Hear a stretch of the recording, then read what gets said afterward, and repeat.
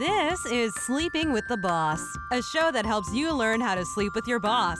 Just kidding. It's actually a show about living together, working together, and loving together. Hosted by Caroline Weingart and Jason Zook.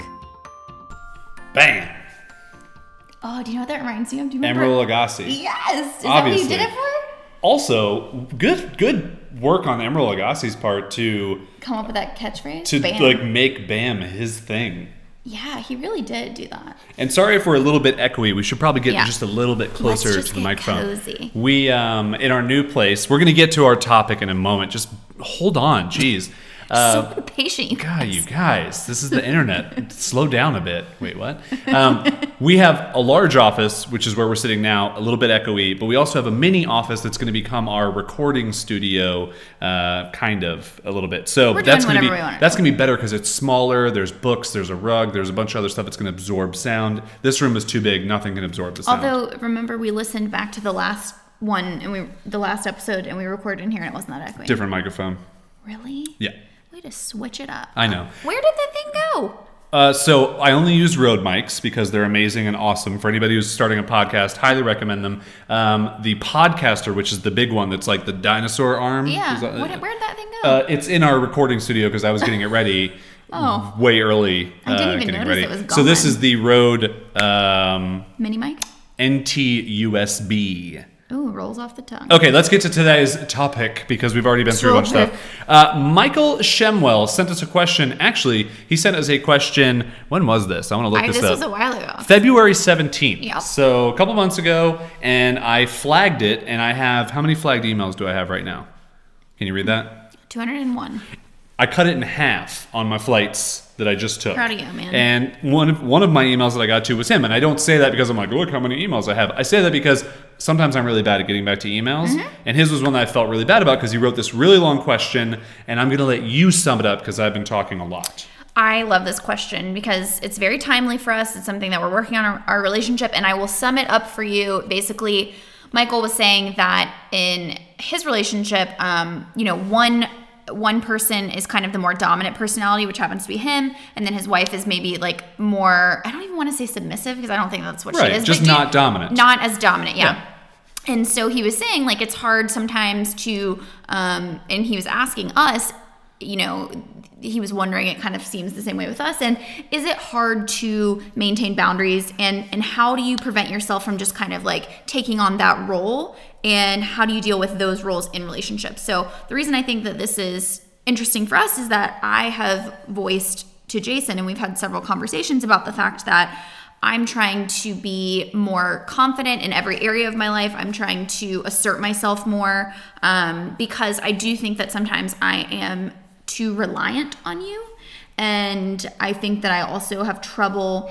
I don't think that I have trouble with confidence as much as I have trouble voicing confidence, if that makes any sense to you guys. Like I feel like a confident person on the inside, but I have this fear that if I assert myself in a certain way that it's going to come off as brash, or I'm going to be perceived in some sort of negative light. And so, that leads me to not assert myself in situations, and then also to just not to just kind of acquiesce in certain situations, and I don't want to do that anymore. And you have mentioned that it would be nice to see me in a more confident role, so that's something that we're working on. Yeah, I mean, I think there's a natural progression in any relationship, even if it's a friendship between two people, two guys, two girls, a guy and a girl and a guy, however that goes. But like, I just completely outside of the two of us, like I was just thinking about my relationship with my friend Drew, and I don't think my friend Drew listens to this, but he wouldn't mind me talking about it. But I think about how our relationship has grown over time, and it's really interesting because I was always the one who had like a higher paying job. I was always the one who like kind of had my stuff together. I'm a little bit older, but he always was kind of like the, and in no sense am I saying he's less than I was, but he was always just a little bit behind what I was doing. Like you were kind of the leader in Exactly. the relationship. And now, I mean, he has done an amazing job to grow this awesome business in Jacksonville, and he has this great company with all these great employees, and he's doing really well. He's killing it right now financially, and it's so cool for me to see him do that. And and I think you can probably tell he's a different person now. He has this like, and not in like a crazy bad way or an arrogant way or anything. He has this confidence in this, he has this ability to assert himself when he wants to make a point or whatever. And so when we've been talking about this stuff, like that's the same thing I've wanted to see for you, because I've seen those, like I know you have those things in you, but as the person who is trying to do that, you have to hit a lot of different goals or milestones or whatever the right word would be. Well, and it's so personal. Like, it's such a weird thing in relationships because, and I actually was having a conversation with a friend about this very recently, and he is in a relatively new relationship with this girlfriend of his, and they've been dating for about 9 months now. And he was saying, like, he was voicing to me that he really wants to see her kind of take ownership of what she's doing right now.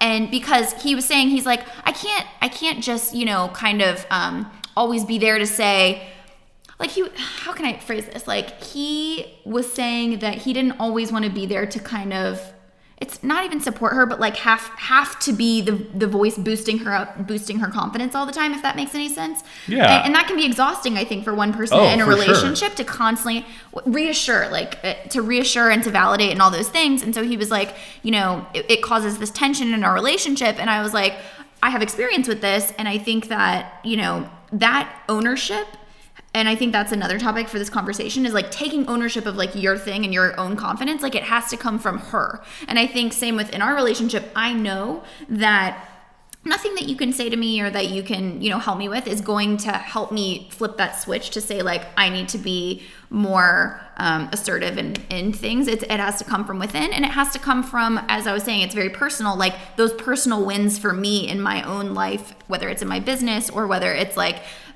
finally tackling like the willpower to like work out every day or like improve my health, whatever those wins are in my own life that, lead me to be a more confident person, like to help flip that switch, that has to come from within. Yeah. And I think that from the other perspective of this, for the person who feels like they have to do the reassurance and then they are the dominant one. And I even think this gets into the financial aspect too, in a relationship where sometimes, and I'm just saying this as a generalization, that the guy can feel like he's carrying the weight of the relationship financially. And the girl can feel guilty because of that. Exactly. And it's one of those things where it can be difficult to make sure that both parties know that, they just want the best for both of them. Yeah. So figuring that out can be a really kind of hard thing to juggle. And it gets hard. I mean, especially when money comes into play. I can't think of anything else that causes more tension or more trouble or more anxiety or more arguments or anything in a relationship besides money. Yeah, it's really difficult. Which is really messed up when you think about it, because money is not real. The entire system that our country is built on is just fake currency. Anyway, that's for a whole different podcast. But no, I mean, it's really tough. And I think so one thing we've done recently, which doesn't really have to do with this topic necessarily, but we've combined our bank accounts now. Yeah, we are fully integrated, my friend. Didn't get her to sign a prenup. But it's a big step for us, and we are trying to feel out the waters of, okay, well, what if I want to like take a flight to see my friends, or what if you want to go get your hair done? Here is, I will say, and again, this is kind of a tangent, but my favorite part about that process, there were definitely some growing pains getting to that mental place, but now that we're pretty well assimilated into like going full force with that, like we've got the account structure, we've got it all set up. My favorite part is that it feels like and I imagine this is what people feel when they get married. It's like everything feels like we're a team now. Like we've always kind of approached our relationship like that, like decision making and like moving out to California and doing all these things. It's very much like we decide, it's a team thing.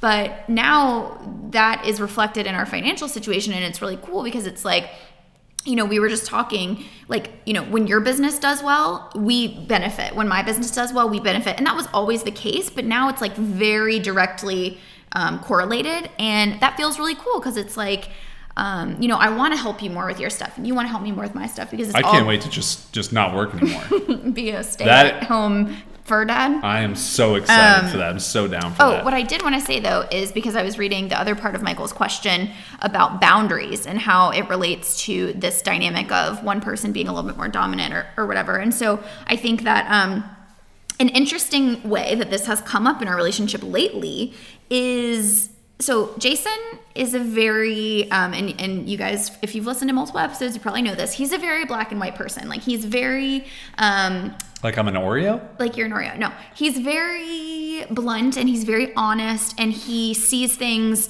you know, I mean, he's open-minded at the same time, but like much more so than I am. You're very assertive with your opinions, right? Yeah, there's not a lot of gray area. There's not a lot of hiding behind the bush. Yep. There's not a lot of sugarcoating things. WYSIWYG, everybody. What you see is what you get. And so I am kind of the opposite, where it's like everything is gray for me. And it's like I just am constantly, and that causes me to be a little bit more indecisive. And so those qualities in both of us lend themselves very easily to this more dominant, less dominant type of dynamic. So what happens is in daily tasks and routines and things like that, Jason's way is the way to do it. And that's just because he knows he's more efficient. Like he cares about things like efficiency and about doing it a certain way. And so what happens is a lot of times I'll just like kind of step back and let you kind of take the lead on doing stuff. So whether it's like putting furniture together or whether it's like cooking dinner or doing chores, like sometimes I don't, like, you know, we had this conversation like when we were staying at your mom's house where it was like, I almost don't want to even engage sometimes because I feel like your way is the right way and I'm just going to kind of sit back and like let you do your thing. But we talked about this and I basically had to communicate with Jason and be like, this is why I'm not engaging in more of these types of tasks. And it's because I feel like your way is that, you know, it's your way or the highway. And so, you know, I would just ask you to be more open to my way of doing things if you want me to engage in more of the stuff around the house and want me to help and stuff like that. Yeah. And I think this is one of those areas where I don't think I ever thought about it before, but I do have some OCD tendencies and I have some very interesting, deep-rooted like efficiency issues. Yeah. Like I can visually, and I think this is also like male brain, female brain. When we're doing something, I can see the most efficient way to get it done. And I know. And it actually, and I think the area that where it starts to become an issue is that it is the most efficient way. Right. Like it's because it's like, hey, we're building something, and I'm like, oh, I've either done something like this before. It's like you're gonna want to do this, this, and this. Yeah. You go that, there, and the other place, right. And I'm like, duh, you know. And it's one of those things where I just have to, you know. And we've talked about this before. It's like, what does it hurt for me to do this either the long way or the wrong way or whatever? And I had to keep reminding myself that. But it's like anything else that a couple works on.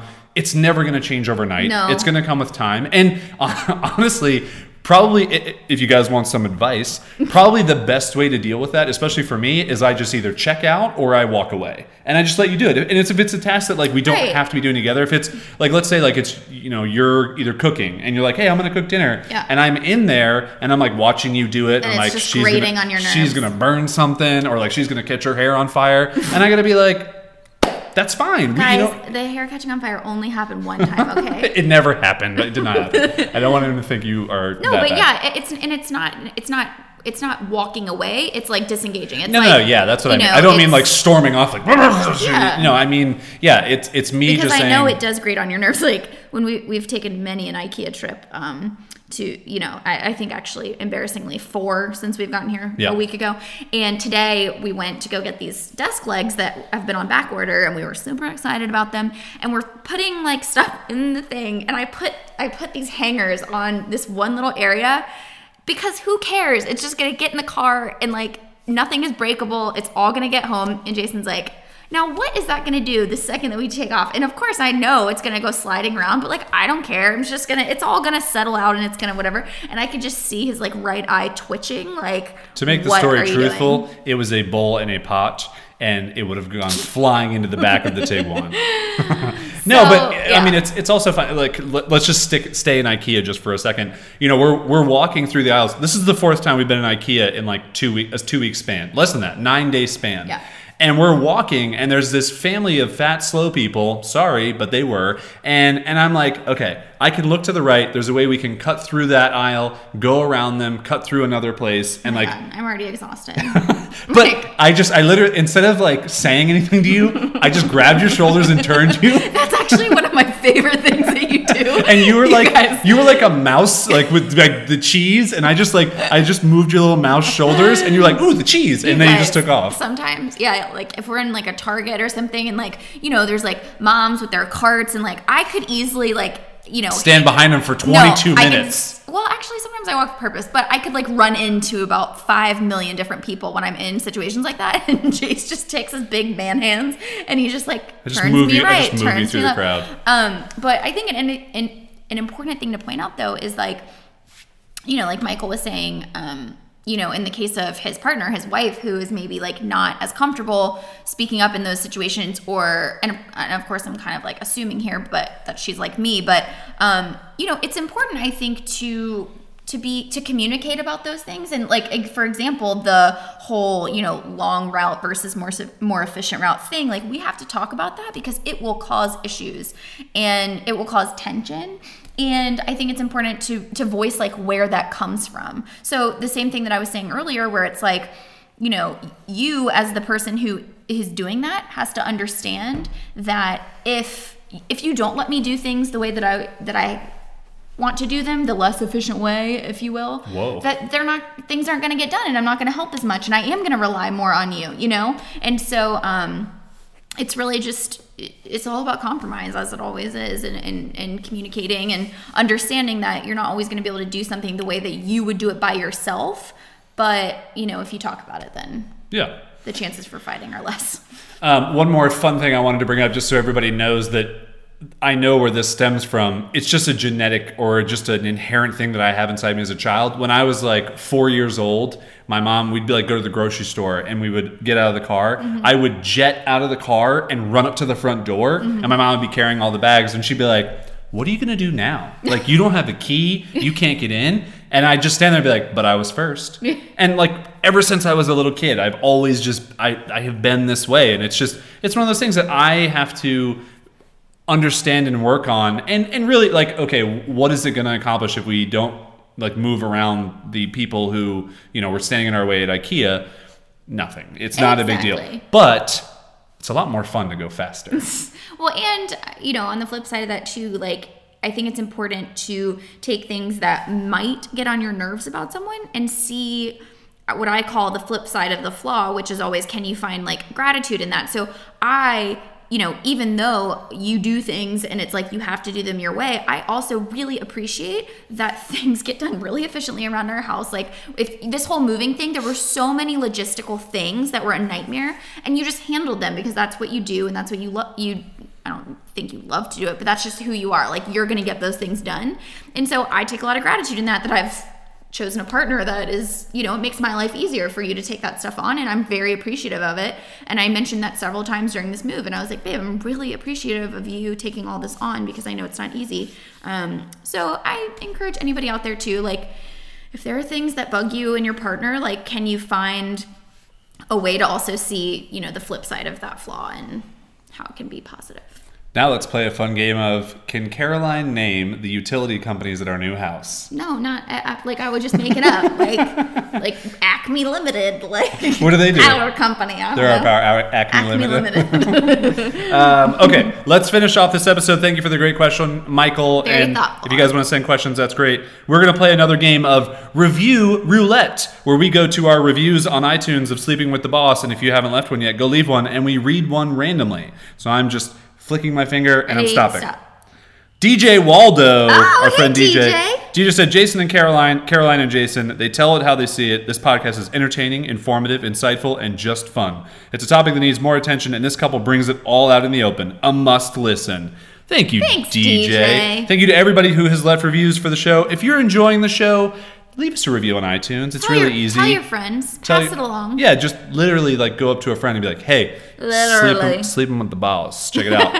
Don't also, tell them it's a podcast. If you're just right now listening to this, at this very moment, whenever that is for you, send us a tweet. I'm at I Wear Your Shirt. Caroline is at C Kelso with a K. CKELSO. Send us a tweet and say, I'm listening to your podcast. Do it in like a creepy font if you can.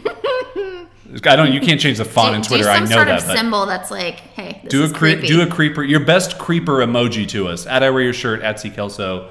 And we Do will it. we'll chat with you guys next week. Thanks for listening. We appreciate you. We like you a lot. Bye.